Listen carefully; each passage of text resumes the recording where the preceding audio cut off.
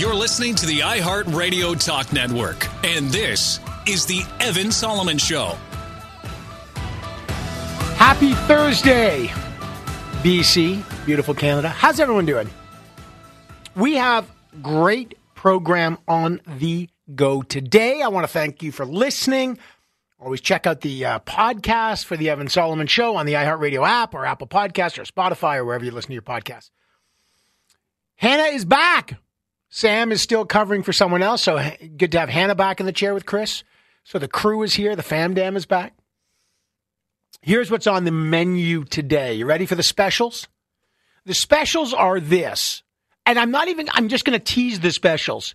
Birth control for men, a pill. Benefits of booze. So booze and birth control for men.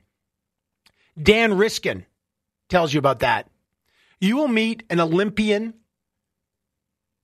who competed in gymnastics. As you know right now, this is just horrifying. This is horrifying. That the gymnastics world, like in the U.S.,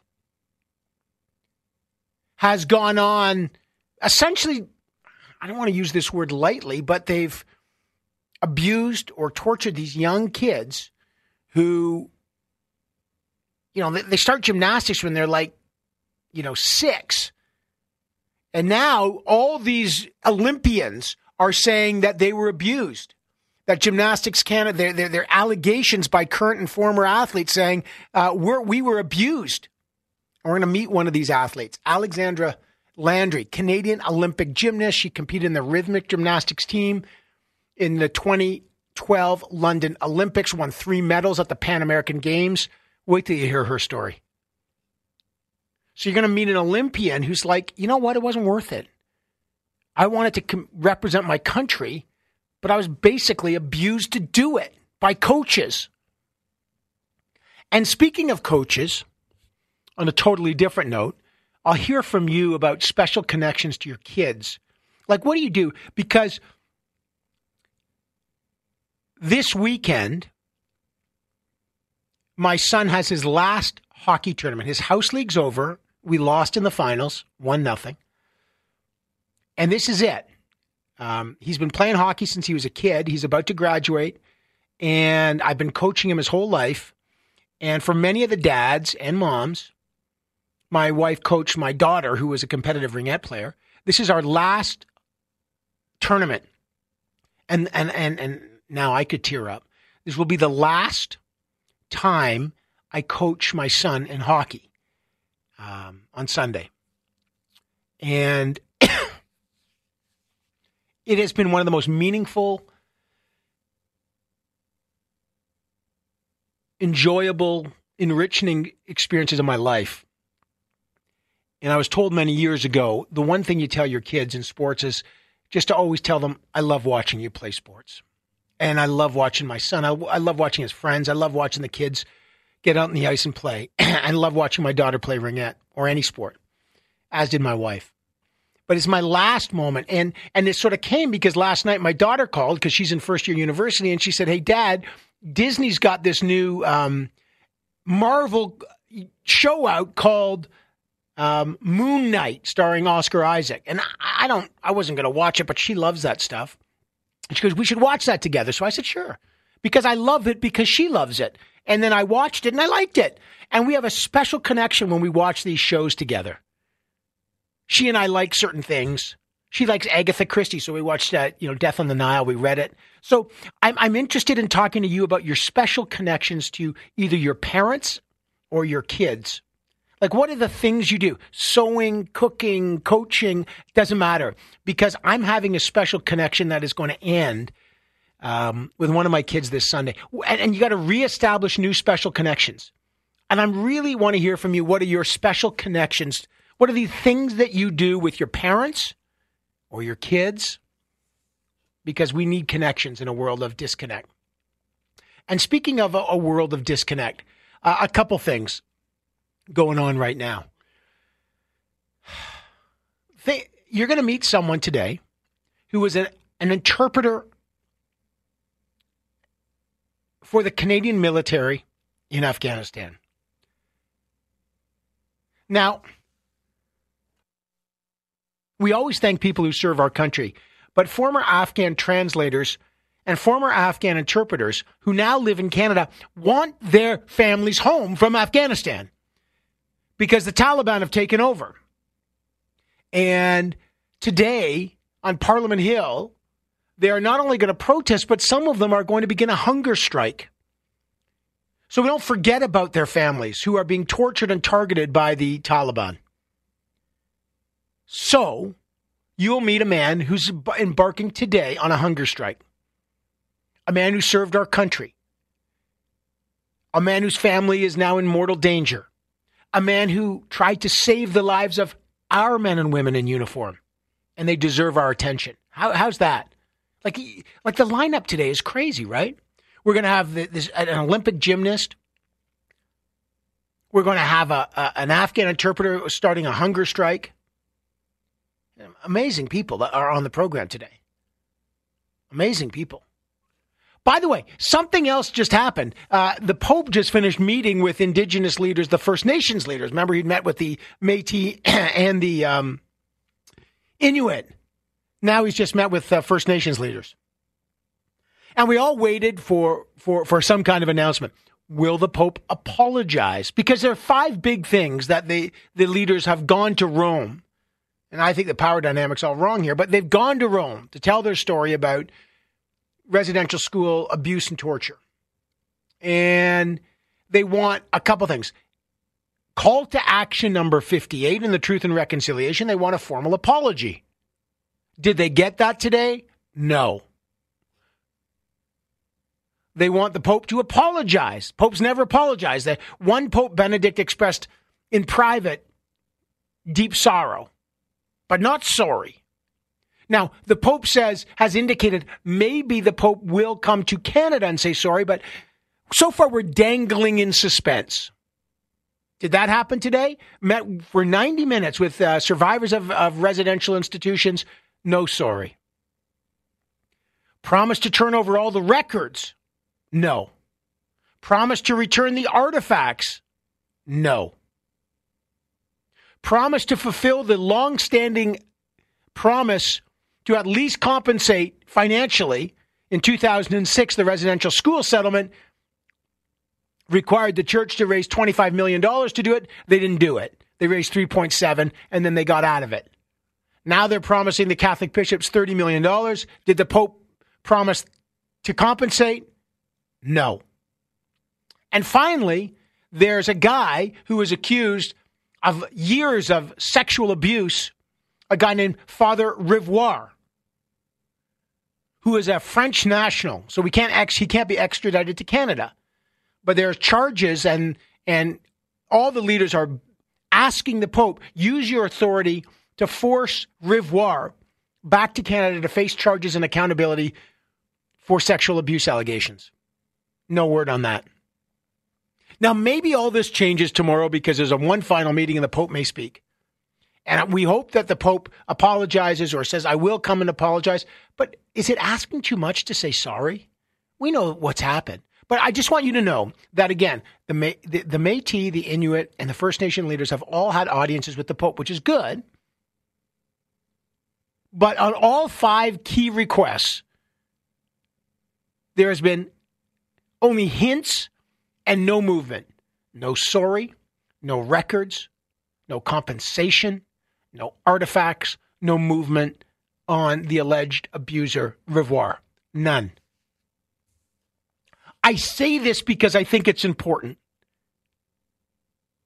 Because this is not out of a lack of respect for the church. This is about the quest for justice, which I think you and I all would like to see. All right, coming up, this story is, think about this, a woman who just fled the war in Ukraine, and I'm going to credit the Toronto Star for breaking the story, now has cancer, came to Canada, can't get medical treatment in Canada, and has flown back to the war zone to get treated. What is happening?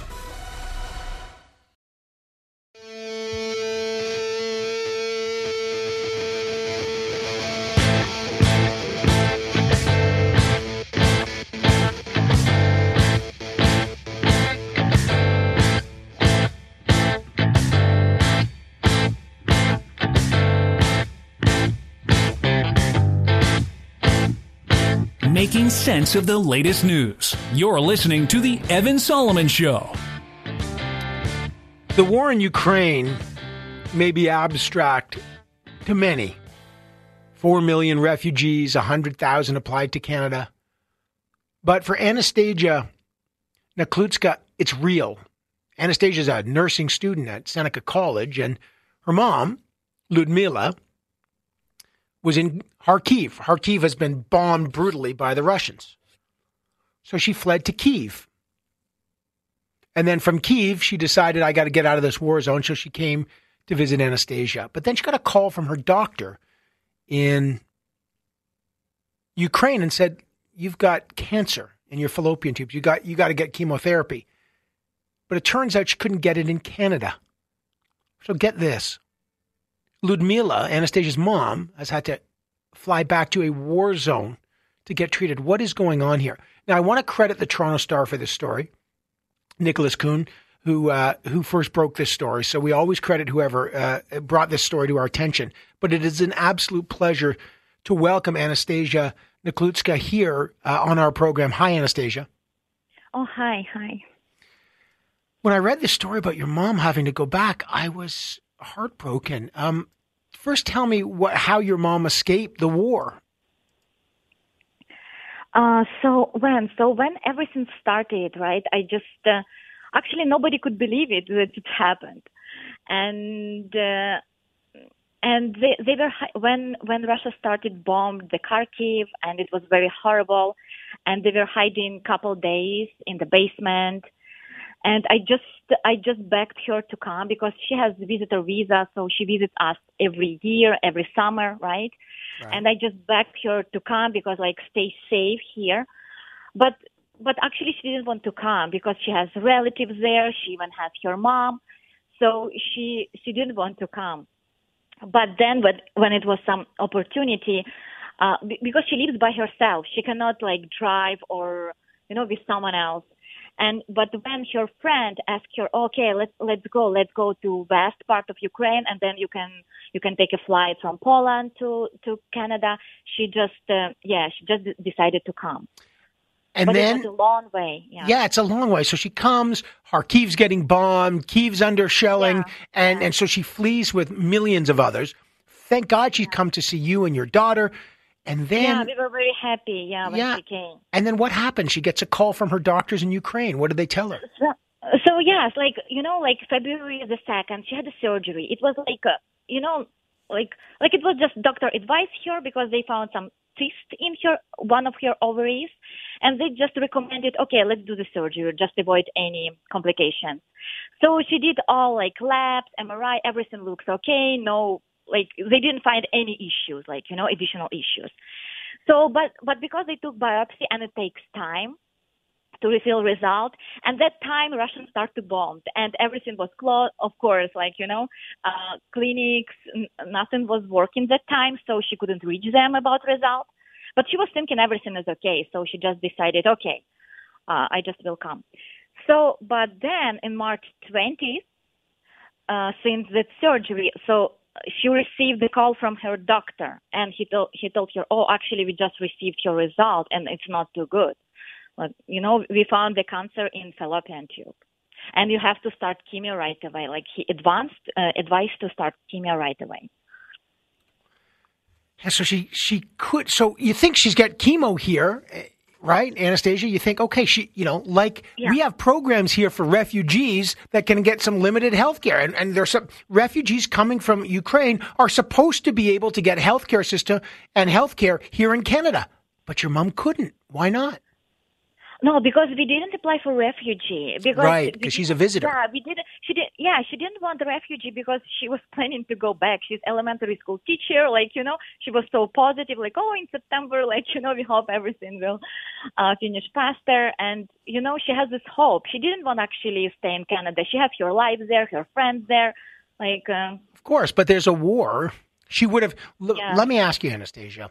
Yeah. Would you have wanted your mom to stay in Canada with your 9-year-old son and ask to get the chemotherapy? Would you have preferred that? Of course. And yet she had to fly back to a war zone? a war. Where is she right now? What's happening? So now, when we received this call, we just was thinking, it's no way to do it in Canada because it's like too expensive and it for sure takes time for all this, like additional maybe paperwork for everything. And we just decided, okay, maybe it's better to go back to Ukraine in the at least safer part of Ukraine. We just contacted Lviv, like the city in the west. Yeah, Western Ukraine, Lviv, yeah. Yeah, like Lviv and Ivano-Frankivsk, so they can provide the treatment. And they told, we have this medications, like the supply. So if you come, we can just start treatment right away. So we just decided it would be the faster way to do it because the doctor told actually the time was lost because of this situation in Ukraine. They're supposed to start this treatment earlier, so she had more chances. But the time was lost already, and we didn't want to lose any additional time.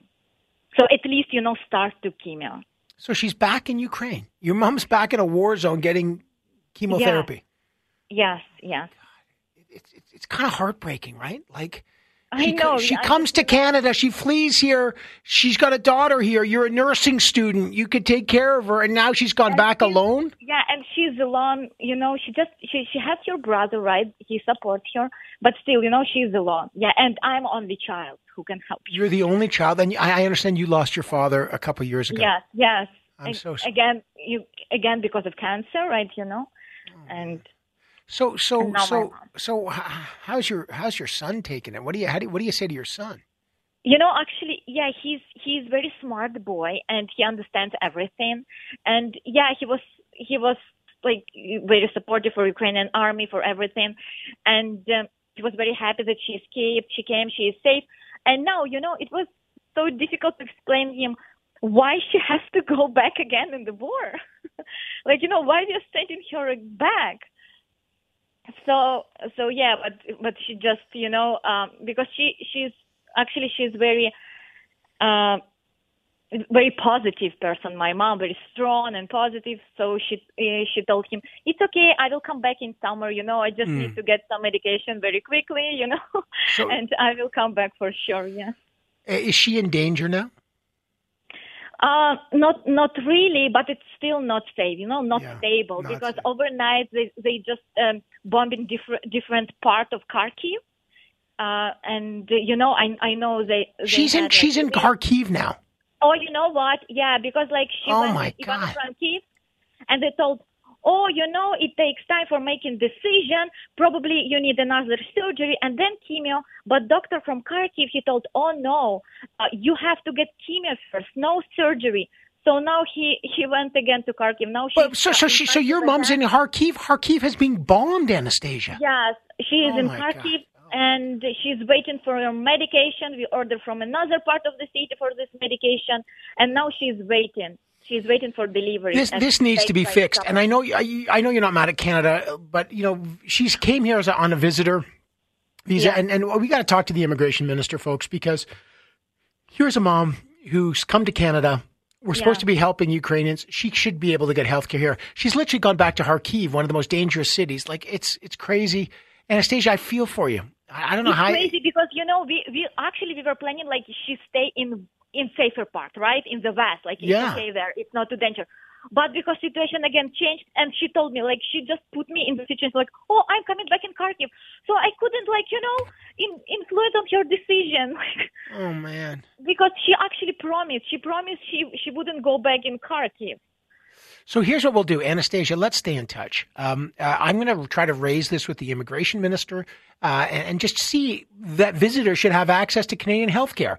Anastasia Nakliutska, I hope your mom is okay. I hope you're okay. I can't imagine what you're going through. Let's stay in touch. Again, shout out to the star who broke this story, but we'll also raise attention. We'll take a break. Someone on a hunger strike next.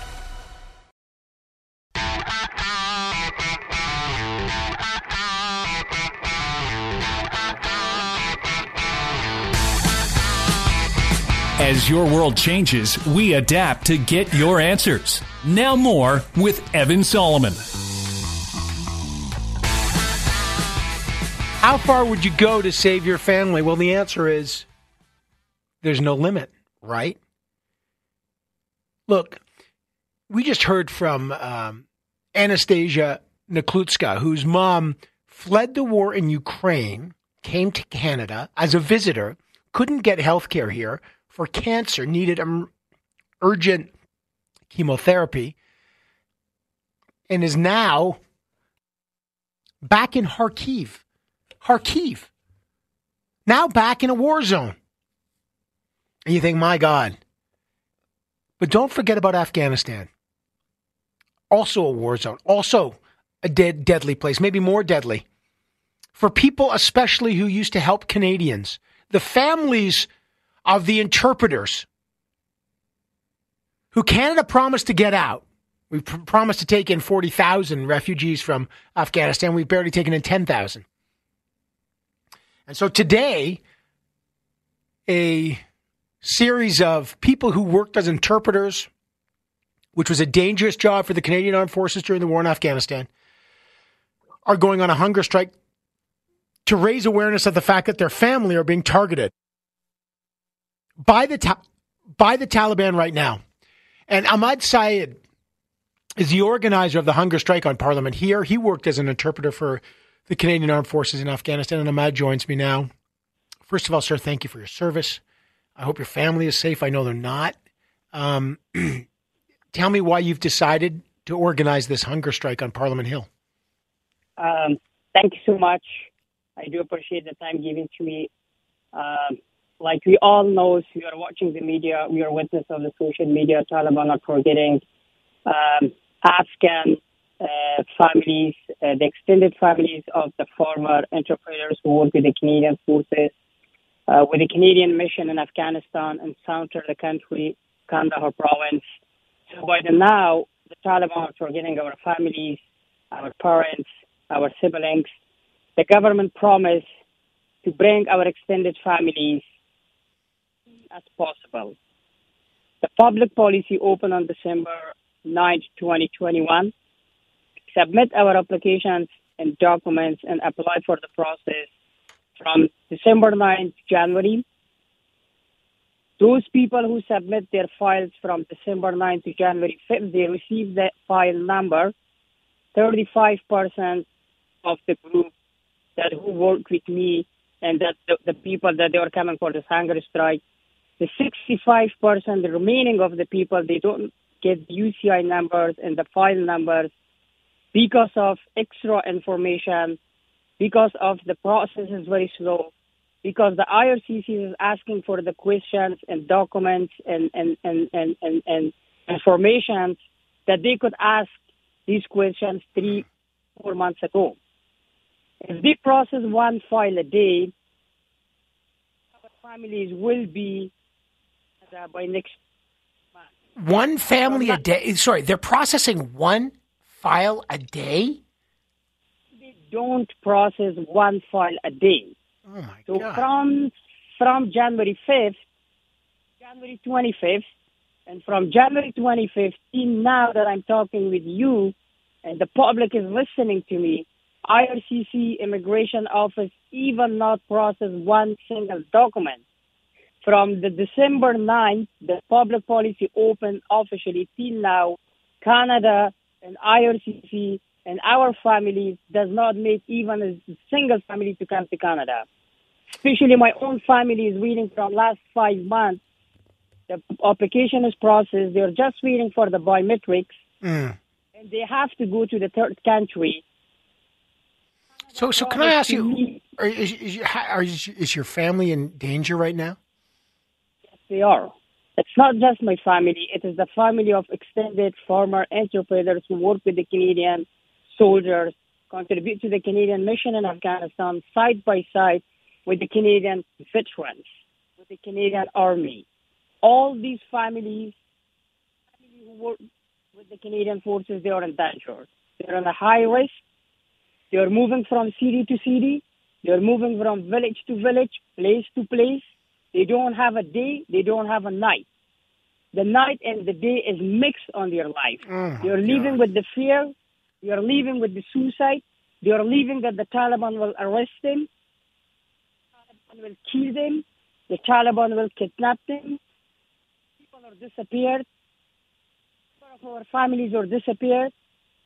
I have people in this hunger strike today that they are crying to me, and they told me that, Ahmad, 2 of my brothers disappeared from last 2 weeks. Oh my God! So Ahmed, I'm losing your phone connection a little. If you could just speak into it, because I want people to hear you. Speaking of Ahmad Sayed, a organizer of the hunger strike on Parliament Hill, he worked as an interpreter with the Canadian Armed Forces in Afghanistan. On your hunger strike, just tell me, how long are you prepared to go? You're eating no food? Are you drinking water? Not drinking water. We are not eating food. We will not leave the Parliament Hill. Today, we have this hunger strike continue tomorrow, and I have a permit for day after tomorrow as well. So we will stay here until someone come and talk with us, and someone give us a proper answer, and someone will find a solution and a safe pathway for our families to evacuate from Afghanistan, and a safe pathways for the families that they are living in Pakistan. And they have to accelerate the process, speed up the process, and assign more UCI and G numbers and file numbers for the rest of our families. The Honorable Minister of Immigration, Sean Fraser, said in our meeting that I had a meeting with him months ago, I believe. He said, the paperwork, the file is on my hands, but I don't have control over Afghanistan airports and over the Taliban. Yeah, that's what he told me. He told me that too. But I'm asking the Honorable Minister now that if the paperwork is on your hand, why the documentation, why the application is still pending? Why the 65% of these people are not receiving the UCIG number? Why the process is not getting done? If there is a miss of documents, miss of information, need more information, need more verification, why IRCC not send them the files back, notice them for extra information, and provide more documents? Why everything is just totally stopped? Yeah. We don't get any response from IRCC. That's what I called from the minister. If he can answer me, why everything is stopped? Even a document is not complete, I have to send an email to the principal applicant and ask for more clarification. But that's not happening. No. I just got a minute here. So if you had one, Ahmed, real quick, if you had one message to the immigration minister, what would it be? The first question is that we are a country, a powerful country. I'm a proud Canadian, and I'm proud that I live in Canada, and Canada is the part of G7. I need the minister, and I ask the minister, and I ask the Honorable Prime Minister that find a safe pathway, work with the countries on the neighborhood, on the region, like Pakistan, Doha, Turkey, whatever countries on the neighborhood, to host our people and move them to the safe zone from Afghanistan after get the paperwork done and bring them to Canada. I don't want IRCC, and I don't like any bad person come to my country and make problem for my Canadian citizens and for my children and a big security concern for myself. But we have to think that on the other side, I'm talking about the life of my family. I hope your family who work with the Canadian forces, we have to save their life. The Prime Minister, Justin Trudeau, and the Honorable Minister of Immigration, they are accountable for their words, what they see, that they are saving our families. We are Canadian soldiers. We are Canadian veterans. They have to treat us with respect and with fear. Yeah, I agree. And this is not fair. In this cold weather, we are outside in the Parliament and nobody's contacting us. Listen, take care on this. We are thinking about your family. Ahmad Sayed, organizer of the hunger strike. He worked as an interpreter for the Canadian military, our armed forces. He needs his family safe. We need to help these folks. Thank you, sir. I appreciate it. Thank you, sir. Thank you. We'll speak again. My God. The passion. We got to listen to these voices. Okay, coming up, is this a government waste of money or the right thing to do? We'll find out.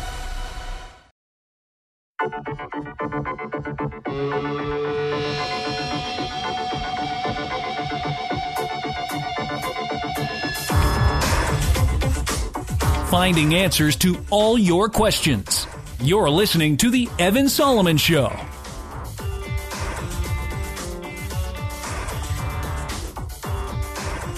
So there's a story going around that's causing a lot of waves, and I want to get your take on it. I'll give you mine. 1-855-633-1010. Let's get the dialogue going on the Evan Solomon Show. 1-855-633-1010 or 71010. That is the number to reach us. So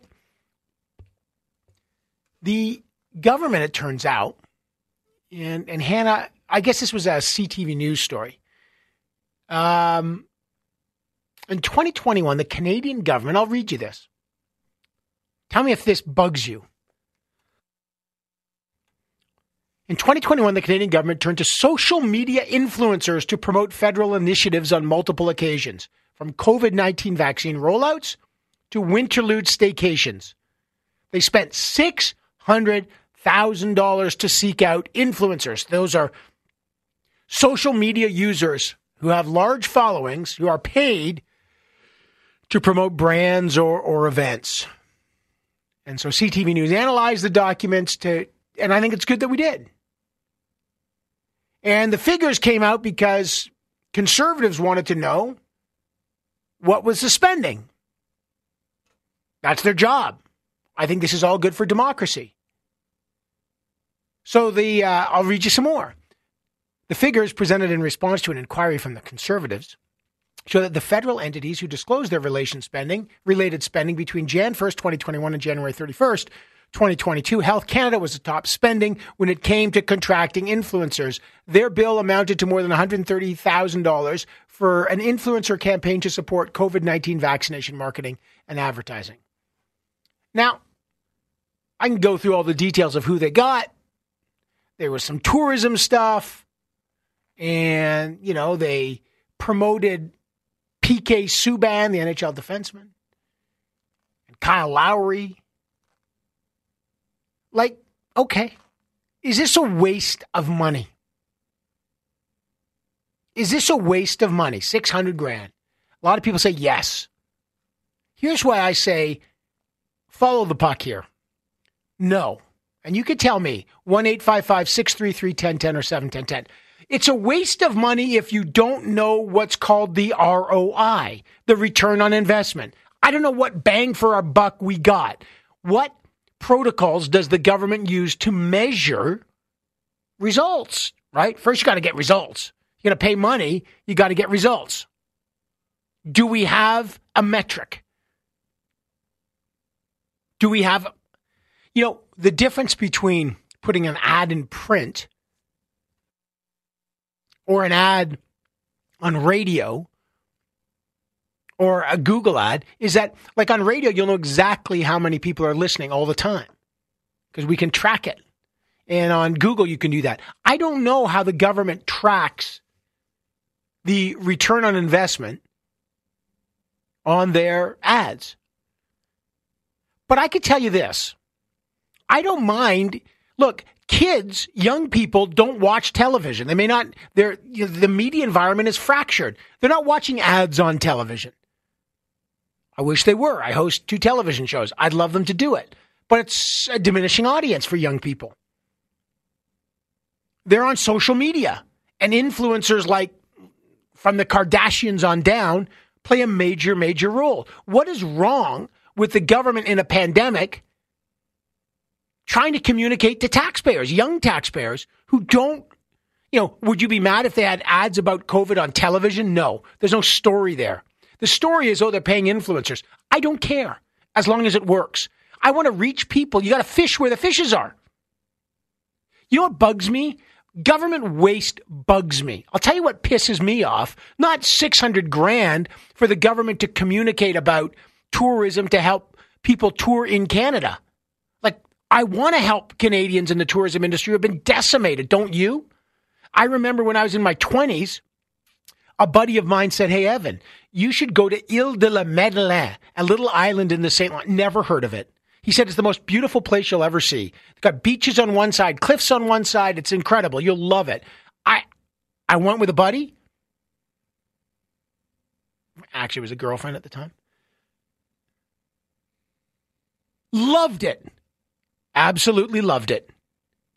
Never heard of it. Have you ever heard about Ile de la Madeleine? You can't travel during COVID. Travel internally, domestically. What a great place. I don't mind that. You know what bugs me? 6 years and $1.4 billion for the disastrous launch of the Phoenix pay system. When the government wanted to upgrade its pay system, it didn't work. There's errors, and now they want to eliminate it permanently. It's $1.5 billion boondoggle. Does that bother me? That drives me crazy. It's money, good money after bad. It's inefficient. It's a waste. It's a disaster. Does that bother you? You should be mad about government waste. The Phoenix pay system is a classic example of government boondoggle, government waste. You should be livid about that. We should have more accountability on that. $600,000 to inform Canadians about COVID? I have literally zero problem with that. And I don't care if it's influencers. That influencers work for young people. What's wrong with that? Sonny, what's up? Sonny, you're on the line. Are you there? Yeah, I'm here. What's up? What's your take? My take is it's absolutely ridiculous to actually have this topic. Because if you look at it, what is good for the goose is good for the gander. So I don't see why you should frame it that it's a liberal conservative matter, and that, because the conservatives do exactly the same thing in our province at the moment. By advertising billboards on the road, that I see how well they are doing with the construction of highways. Right. Well, why don't we ask them then also the same question? Why don't we have the same outrage that they have? I literally, but Sonny, dial it back. I literally just said I have no outrage about this. I just said I think this is the smart thing to do. Like you're pushing against an open door, Sonny. You and I agree. No. I don't mind government advertising when it's not propaganda. There are rules about that. If it's not self-promotion for the party, because there's rules about that. Informing Canadians like this Sonny, you and I agree, man. The point is that I understand that you see what you're telling me now, but in the first opening of your monologue, you use the term, the Liberals are doing it. Yes. And the Minister of Health is responsible for this, and that the Conservatives were asking how this money is being spent. Right, and I think that's great. So it's not a political issue, Evan, between the Liberals and the Conservatives, because we had a pandemic, and we know that people were hesitant to get vaccinated. We know that people were hesitant to accept that this COVID is real. You had a convoy. Sonny, you and I agree. Listen, hold on, Sonny. I love your passion. I agree with you. Governments need to inform. What I said was, the process works, though, and I appreciate the call. My point here is CTV analyzed spending. The job of the opposition is to watch, and the media is to watch over what government does with our money. It's important. And the good news is, if it's being spent well, great. This to me is not a problem. I'm with you, Sonny. You know what a problem is? $1.4 billion wasted on Phoenix. Let's talk about that. But I'm with you, man. I think sometimes we need to take yes for an answer. I love it. Sonny, good call. Scott Reid, overhyped, underplayed. Maybe that's overhyped. We'll find out next.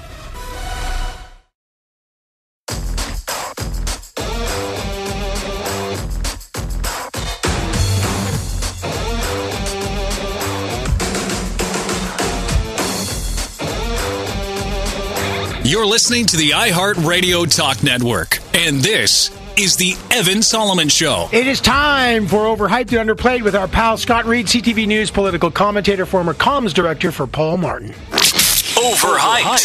Create jobs and opportunity. In this election, here's what I want to do. Or underplayed. Well, he's never overhyped. He's always underplayed. It is Scott Reid. Hello, sir. Hello, my friend Evan Solomon. How are you, man? You sound far away. Where are you? What nether regions are you exploring today? I'm far. I'm very far. I'm distant from you emotionally and physically. I'm in a place called Toronto. It's a distant spot. Yes, yes. But I think really it's the emotional factor that separates us. I think frankly, and I mean, it seems awkward to do this on air, but for a while now we've been growing apart, Evan, and I think it's time for us to face up to facts that we just may not be able to continue on together. can we just is this like a just friends moment? Can we just, is that it? We're breaking up? Or just not friends. Is this like even worse? For myself, I just don't know if friends will work. I think I may find that too hard to take. I want to tell you something that I've been meaning to say for a long time. Okay. I like you. I don't love you. All right. So Overhyped and Underplayed. I'm here with Scott Reid. I'm just supposed to go on from that, am I? Is that right? Oh, you just doormat me, and now I'm supposed to just play this little radio game, huh? Okay, sure, fine. Well, speaking of playing the radio game, I hear you're co-hosting The Rush with our pal Jim Richards on News Talk 1010 today. I am, and there's a fella who knows a friend when he sees one. I am in Toronto, News Talk 1010 AM. I've been doing it all week. I'm going to do it the rest of the week, today, tomorrow. It's fun, we get on there from 4 to 6, and we talk about important policy issues. And all right. Are you like now puffing it out, like saying, that's real good radio? Me and Jim Richards, now that's radio. What you do here, that's not radio. What Jim and I do, that's the radio stuff, man. That's the real stuff. Well, I don't know. Bell Media's been sending me messages with the subject line platinum. I mean, I don't know if you get those. God, it's unbelievable. 1 week in the co-host chair with Jim. I tell you what, Jim sent me a note. He said, my back is killing me from carrying Scott. That's all he said. There's no doubt of that. There's no doubt That's of that. all he said. I didn't know what to say. Remote studios. Good grief. It stinks. I don't know how you guys do it. I don't know. I sent Jim a back brace today.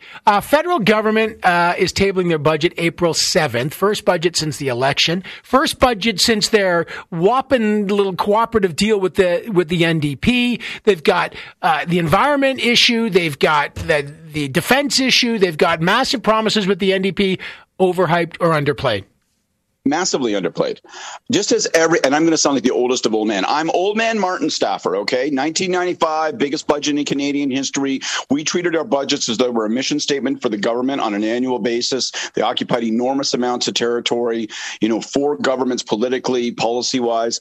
And I just feel like this government has really not invested in the mechanism that's available to them in a budget. Not just to say this is how much we're spending on all these various things, but to talk about what the priorities are, what their priorities are not, what values are going to guide them. And so I think it's underplayed. And, particularly in this moment, they abandoned the fiscal anchor. We had the pandemic. They've got to do that. Then they said, well, we have fiscal guardrails. Now those guardrails have been blown by. So the question is, and now we've got an NDP Liberal agreement. And yeah, there's lots of things in there that I might like, but it's like, how do you reconcile all this? Oh, and by the way, we're going to travel around Europe and hint that we're going to boost our defense spending. I mean, how do you reconcile the fiscal track? And so I think the budget's underplayed, and I'll be watching it carefully because I think it needs to be treated more importantly than it has been. Yeah, sorry, Jim Richards. He just blew his best stuff. That's all he's got, bottom of the barrel. But let me, on a serious note, I remember, Liberals' long reputation to be a liberal is you're a spend liberal, that they deficits and they can't handle the money. And yet under the Martin years, and the Martin Chrétien years, it was like, wow, the brand had changed. It was hard won, lots of cuts. You were there for that. Do you believe that is now being torched? And I mean that sincerely. That, look, if you're a progressive, you might think this is great. I know inflation's going to mean there's going to be some probably surprises that in the short term, this government's going to see big revenues in the short term. There's economies bounce back, and inflation actually does help the government revenues, resource prices does. But the bottom line is they're booking long-term permanent spend programs that they've blown through every fiscal guardrail. Have the Liberals now completely torched the fiscal restraint brand that you were part of building? Well, I'm not wound up about that. I mean, because to be, from my perspective, I'm not so stuck in the past and in the mud as to believe that that's a definition of what a liberal is. I mean, that was, to me, liberals are pragmatic, centrist parties that respond to the challenges that are most pronounced. So at that point, it made sense. We were atypical. We were the only country with these kinds of fiscal challenges, or one of a very few. That was the challenge. That was the barrier to advancing as a country. There are other barriers to advancing now, so we're addressing addressing those. So I'm not hung up on that. But I also believe that the Liberal Party has to signal always that it is distinct from the NDP, that there isn't just a progressive and non-progressive sort of split in the political spectrum, that there's a center and then we occupy it. And part of maintaining that definition is always having a bread and butter economic storyline. And I do worry about whether that has become so, so subordinate that we're losing some of that definition. And I think there's a difference and ought to be a difference between the New Democratic Party, which is not fundamentally a brokerage party, and the Liberals, which should be a brokerage party. So that's my hang up. It's a little less about be like Paul Martin, a little more like, you know what, make certain you don't fly on one wing. What are you looking for? What's the most overhyped part of the budget? What's the most underplayed part? Well, I think, I think the most underplayed part is what are we going to do, literally what are we going to do in terms of the energy transition for workers that are going to be affected. I know they say there's going to be $9 billion in transition spending for those folks. What's that really going to be about? One of my beefs with government, not just this federal government, but governments in general these days, they seem to have come to the conclusion that a dollar figure is the same as an outcome. It's not, right? So what is $9 billion? And is it going to be $9 billion now, but it's going to stretch to $15 billion? And how are we helping people? What are we doing? Are we re-equipping them to continue to work in the energy sector? Are we transitioning them out of the energy sector? Because if this is a national enterprise dealing with climate, and I think it is, and I think we must, and I think we should, and it's a good thing to deal with it, well, then we also have to figure out how we deal with those that are affected. And that's a national enterprise. So it's not just saying we said $9 billion the other day, therefore that's just the same footnote of the budget. I want more detail. That to me is the thing. If this is the biggest challenge facing us post-pandemic, then I want more detail. I want to know that we're not just throwing money at the problem. I want to know how we're doing it. That's my big problem. Not just what, but how. Yeah, I think the other word that people and this government better figure out is inflation. They just got to figure it out. It is absolutely the number one topic. And they better be able to walk, chew gum, juggle a plate, ride a bike, tame a bear. That's basically what it's like to govern right now. There's a lot of big problems, right? And it can't just be, absolutely, and it can't just be, because they will leave themselves so vulnerable politically. It can't just be, listen, we're here to tell you we've looked at it. Oh, yeah. And what you need to know is that this is a global phenomenon. We're not the cause of it. Therefore, we ought not to be blamed for it. Or we've got your back. Or we've got, okay, I get it. What are we doing, right? We know that we're only a piece of the issue, but, what are we doing? It isn't about inflation. It's about cost of living and the impact on people's bottom line budget on a household basis. What are we doing to make that better, not worse? That's where if you look like your answer to that is, well, it's hey man, it's tough all over, you're missing it. Yeah. I mean, I think Justin McGuire, the show me the money phase, we got to show me the results. I got a minute. Sunday's the last hockey tournament. I've coached my son my whole life. My wife coached my daughter. And it's the last moment, and it's kind of emotional. So I'm going to talk about that. But I'm asking about special connections you have with your kids. Like you have to build special things, whether it's coaching or cooking. I got a minute here. You got a bunch of kids out. You got a passel of children. Do you have anything like a real special connection between either your kids or your parents? Something that those special moments? Yeah, not so much with my parents. As far as I remember, they dropped me off in front of our Brady Bunch episode and then picked me up when I was 17. So I forget about that. But I think, to me, it's a little bit different with all four boys. The one thing in particular, sports coaching, that's a big part of it. Yeah. And some of them, music is another big part of it, a bunch of different things. The number one thing that jumps out at me with almost all of them, at the cottage, in the summer, in the early evening, sitting together on the deck and reading aloud a book, reading a book aloud. Scotty. Okay, we're going to do that. Stuff. That's beautiful. And it's a real connector. It's a connector. Okay, Scott Reid, you're a beaut. We're going to talk about this next. We'll take a break.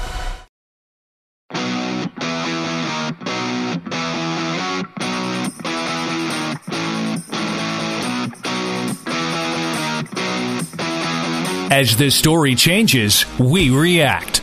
This is the Evan Solomon Show.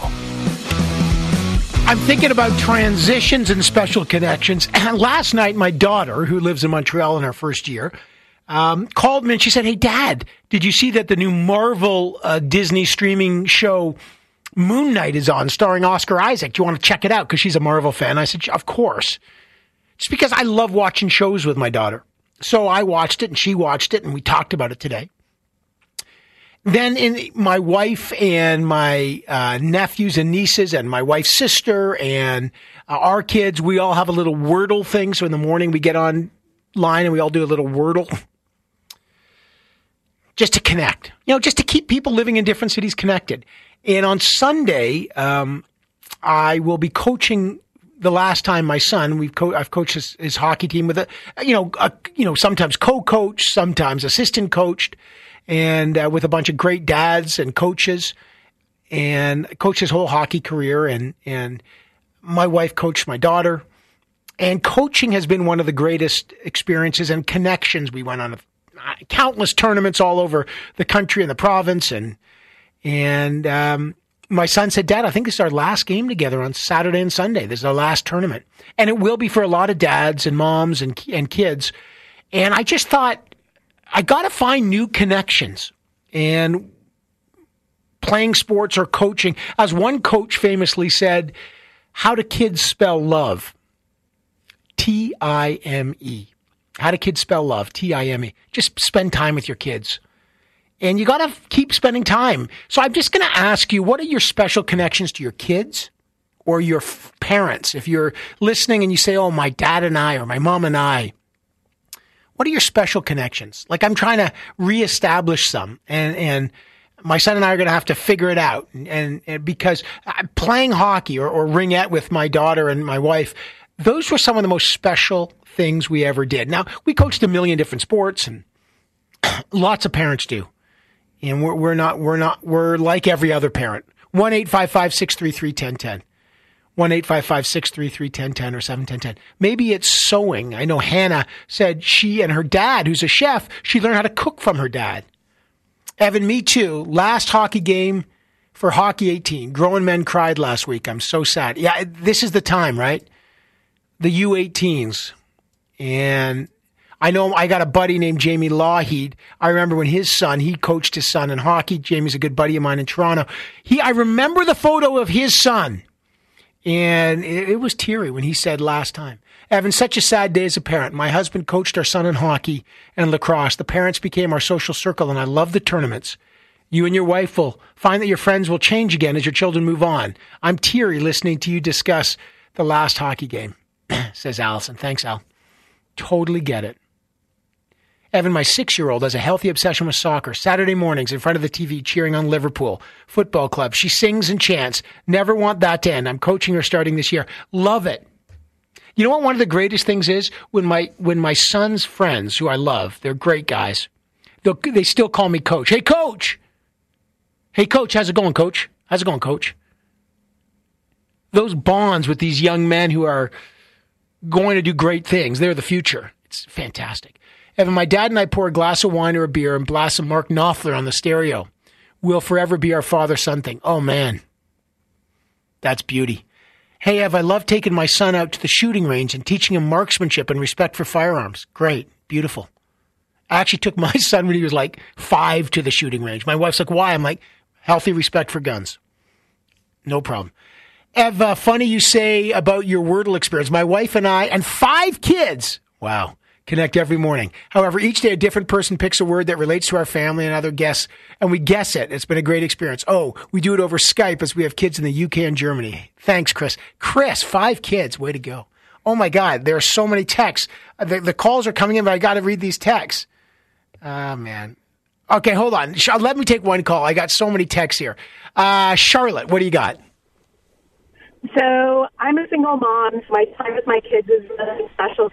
And we do hot dog hits and misses, and we also do French fry hot hits and misses. And it's just twice a week where we just stop everything, no screens, sit around, hot dogs or like French fries with all kinds of different toppings on them and stuff. And just to not have any disruptions or interruptions. Oh, I love it. I'm kind of losing your line a bit, which is too bad. I know you're in probably the Halton Hills. Thank you. But listen, I appreciate it. Yeah, anything's great. Craig, let's take one from Montreal. Craig, what's up? Hi, here in Montreal, my father put me in martial arts when I was 5, and he stuck with me for quite a few years. And at one point, he had to bow out, age and finances. And then when I had a son, I loved the connection that I had with my dad doing it, so I put my son in it, and I joined as well. And unfortunately, we're coming to the point where he's doing much better than I am. He doesn't need me to hold his hand anymore. So he's got to kind of take the ropes and go off on his own with it. Oh, man. How great. By the way, the martial arts is so great. It just leads me to a story real quick if I can. Man, we should do this all day, guys.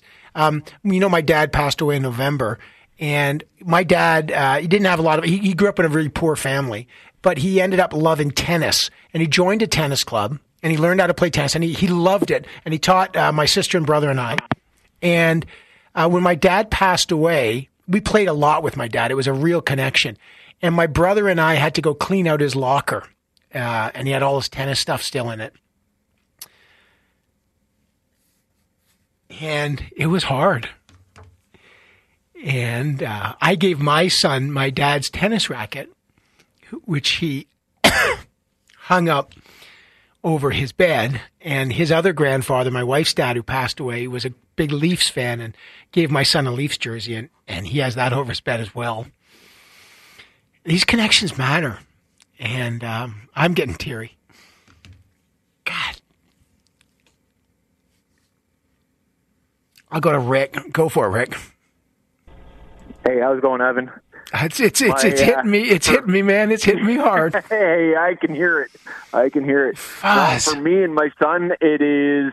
He's 13 years old now, and he's been snowmobiling with me since he was about 7 years old. And now that he can go out on the trails with me on his own machine, I mean, we got out 3 or 4 times this winter, and there's nothing better than just watching him do well at it and having your kids do well at something and having other people compliment them that, you know what, that kid can really do that stuff.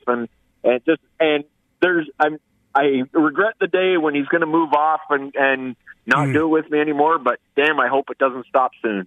Yeah, I'm with you. We go camping with the kids and it's like that. And you know what they're going to do though? And you're just saying something real beautiful here, Rick. They're not going to stop doing it with you. But, one day they'll do it. They're going to start doing it with their kid? With their kids. Yeah. That's what I did with my dad. Yeah. And that means the world to me. There's nothing better. Right. Like these connections are so great. Hey, thanks, brother. And I'm sorry I got all choked up thinking about my dad, but man, I just hope you and your son have many, many great rides on that snowmobile and you do it with your kids. I got so many calls here. Ev, I took my only daughter camping every year when she was growing up. To this day, although she's married with a family, we go camping. I'm in my 70s. Best day of the year still. Thanks for the advice. Looking forward to sharing experience with my son. Golf, we can do. Movies, kayaking. Guys, anything. Just sharing these special connections. And there's transitions. And then these transitions happen and generationally. Evan, my husband coached house league and competitive girls soccer for our daughter's team, and I was the manager. For 10 years, we built a family with our team. Barbecues, picnics, parties. It came to an end when our daughter went to university. So many memories. I miss them. My wife, her dad was the coach. Her mom was the manager. Her dad, who was a working class great guy, Tom, who's passed, he coached my wife's ringette, his other 2 sons, hockey, football, baseball, everything. And then the mom was always the manager. Sports, chess, cooking, anything, snowmobiling, shoot, whatever it is. How do you spell love? T-I-M-E. I'm going to have some real special time with my son and my daughter. And we got to find new ways because in this world of disunity, these connections, I really thank you. I'm sorry I got a little choked up. We got a remarkable story from a Canadian Olympian gymnast coming up. This one, you just don't want to miss it.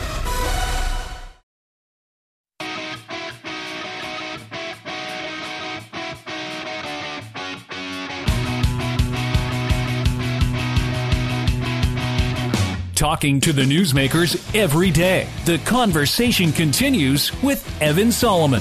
Hey, welcome back to the show. First of all, I want to thank everybody for the nice, beautiful notes about the special connection between you and your kids or your parents, whether it's coaching or not. As A lot of you call in at 1-855-633-1010, and you run into Nick, our call screener, who does a great job. Nick lost his dad 2 years ago, and yesterday was the second anniversary of Nick's dad's passing. So, Nick, we're thinking about you, brother. As I was choking up about my dad and cleaning up my dad's locker, Nick was too, and as many of you are. And sport is supposed to be the thing that unites us. One of the things, anyway. Coaching. There's no greater pleasure than seeing your kid perform. And Alexandra Landry knows this better than anyone. She's a Canadian Olympian gymnast. She competed in the rhythmic gymnastics team that at the Olympics in 2012 in London. She won 3 medals at the 2011 Pan American Games. She's an athlete at the highest level. But she's also one of the group of gymnasts and 10 Olympians who sent a letter to Sports Canada on Monday saying that they suffered through brutal abuse and the toxic culture at Gymnastics Canada. And it completely poisoned their experience as athletes. And I think 217 people in total have now signed that. And she joins us now to talk about it. Alexandra, first of all, thank you, Alexandra, for representing our country so well. And I cannot imagine what you're going through. Tell us about why you signed this letter and what happened to you and so many of your other athletes. Yeah, absolutely. Well, first of all, thank you so much for having me on and really allowing me to speak about my story and stand up for all the other gymnasts that have decided to sign this letter. So, we have been through a lot within the last years of the sport, and we are seeing other athletes speak up about the toxic culture that they're experiencing in their sport. And I think this whole movement has really encouraged athletes to speak out. And, we're subject to toxic culture and abusive practices within Canadian gymnastics. And knowing that this is still going on even after 10 years that I've been away from the sport, I think it's time for a change. So I think it's now or never, and we need to go all in on this movement. Can you tell people what happened? Like when we hear toxic culture and abuse, and again, only if you're comfortable, Alexandra. Like what happened to you? What happened to what stories are you hearing, and what did you experience? Yeah, absolutely. So we talk about toxic culture and verbal abuse a lot within rhythmic gymnastics and, any other form of gymnastics. Me personally, what happened to me is I was shamed for my body, for my weight, multiple years in the sport. It started off, I started gymnastics when I was young. So of course, as women, we have a certain body when we're little, and then when we grow up, things change. So as I was maturing and my body was changing, I was receiving a lot of comments from my coach regarding my weight, regarding what I looked like. And being a part of a group setting just made it worse because you were standing beside other girls that didn't look like you. And, you were being pointed out quite often. So, like shamed. You're openly being shamed. Exactly. So I've received comments such as being called a fat cow, making the team look horrible, making Canada look bad because of my weight, being called fat every day. A coach called you a fat cow in front of other. How old were you at that point? When this started, I would say I was probably around 15 to 16. Like I just tell you, I was just telling our listeners, I'm one of the coaches for my kids in soccer and hockey and all this, and like you can't do that in Hockey Canada. Aren't there rules? Like, does no one say anything? No one was saying anything. And, we didn't have a direct line to Gymnastics Canada. Our line was our coach. Our coach would then speak to Gymnastics Canada. So we kind of felt like we were stuck in this situation. And to be honest with you, like, this is something that I obviously spoke to my parents about. But then when I saw them getting angry and them trying to do something, I would just get in trouble in practice because of it. So it would come back right on me, and I was scared of losing my spot on the team. So this really just made me scared to speak out. So that's it, though. You scared to lose your spot on the team that could go to Pan American Games or the Olympics, right? that is such a powerful hold on you. You're going to take anything to make it, right? Exactly. And you've worked so hard to get to that point. And for me to lose that spot, there was no way that I could. So I just wrote in my journals about what was going on and kept my mouth shut for a long time. How bad did it get, if you don't mind? So in terms of my self-esteem, I honestly lost all confidence in myself. I was making a lot of mistakes at competitions because I wasn't confident. And to be honest with you, it got to a point where when I would get home and I would get in my room and I would change, I would have to turn the lights off so I wouldn't see myself in the mirror while I was changing because I was so unhappy. It's unbelievable. And first of all, it's brutal. Second of all, it's actually crappy coaching. It's actually it's not helping your performance. It's hurting your performance. And when did you acknowledge this and realize you're not the only one? Other athletes were experiencing this. What's crazy is that I posted a photo of my journal entry regarding this situation 9 years after the Olympics. And that's when I realized that I wasn't the only one going through it. I had gymnasts reach out to me and say, I felt the exact same way as you, Alex. And that's when I realized, because at the time I thought I was completely alone living this. You're an Olympian. You're like the apex athlete, and you're actually suffering. You're lonely. You're abused. So now that this has come out, and by the way, we spoke to the bobsled and skeleton athletes who had the same. What needs to happen to change this? What do you want to happen in Gymnastics Canada? I really, really want there to be an independent investigation. I want other gymnasts to speak out. I just want to shed some light on this situation, and I want current gymnasts and future gymnasts to feel safe. I don't want this to taint the sport of gymnastics. I just want athletes to be safe. And, I do want there to be some acknowledgement that what was done in the past and what is happening is wrong. And I want those people to realize that what they did is not okay. There were sexual abuse, I've heard, allegations of it. Yes, that's correct. We've heard that in the U.S. So that was covered up too, allegedly? So apparently, and, I can only speak on what I know because this isn't my personal experience, but apparently there were complaints that were a little bit, brushed under the rug in those situations. First of all, there's no excuse for any of this stuff. But I got to ask you, to be a great athlete, it is so difficult. It's so painful. It requires such insane commitment. What is the line between giving it all and almost where coaches are pushing you to be the best and then abuse? What's the line? It's hard to say because, to be honest with you, when you're in the moment, you think that it's okay. You think that this is what it takes to get to the top. And you are just so caught up in it that you don't actually even realize that what's going on is wrong. And that's also what's scary about the situation, because you think that everything is okay and that this is normal. But you don't realize that there is a different way for you to get to the top level and make it to the Olympics. It doesn't have to be this abusive. But you don't, do you regret doing what you did to get to the Olympics? I don't regret it because, there's a side of me that tells me, at the end of the day, after everything that I went through, I get to say that I'm an Olympian and that I represented my country. So that really, helps me and it makes me feel proud. Well, first, let me say we're proud of you.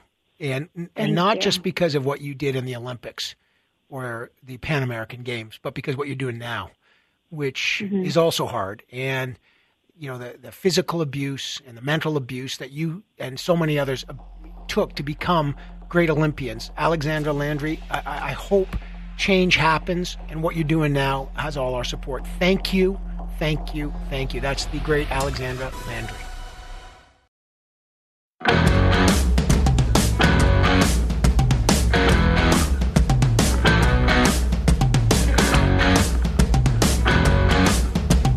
When important decisions are made, we report. Here's Evan Solomon.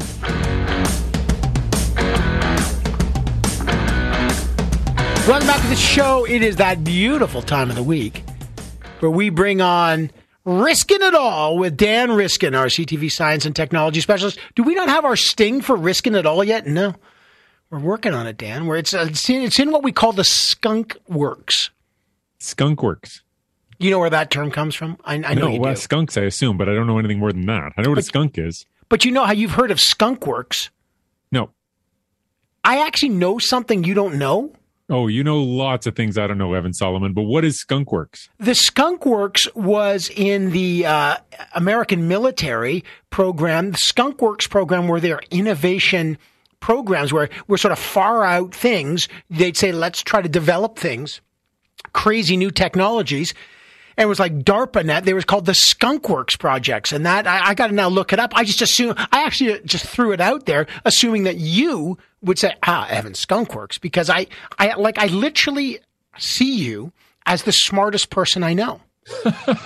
Well, listen, I know lots of things about skunks, and I have a lot of respect for skunks. The thing I like most about skunks is that they're able to do a handstand and then sort of bend their bum over their head and point their stink glands at you and then spray you. So like if you're attacked by a skunk or chased by a skunk or a skunk is defending itself against you, they can do this really impressive handstand, which makes you want to stand there and open your mouth and just go, wow. But that's the last thing you should do because that's when it's about to hit you with the spray. So that alone makes skunks really cool. And they're smart. They're all over Canada. They're these hidden things that do really well in our cities that we never see unless somebody hits one with a car and we can all smell it. They're just really neat creatures.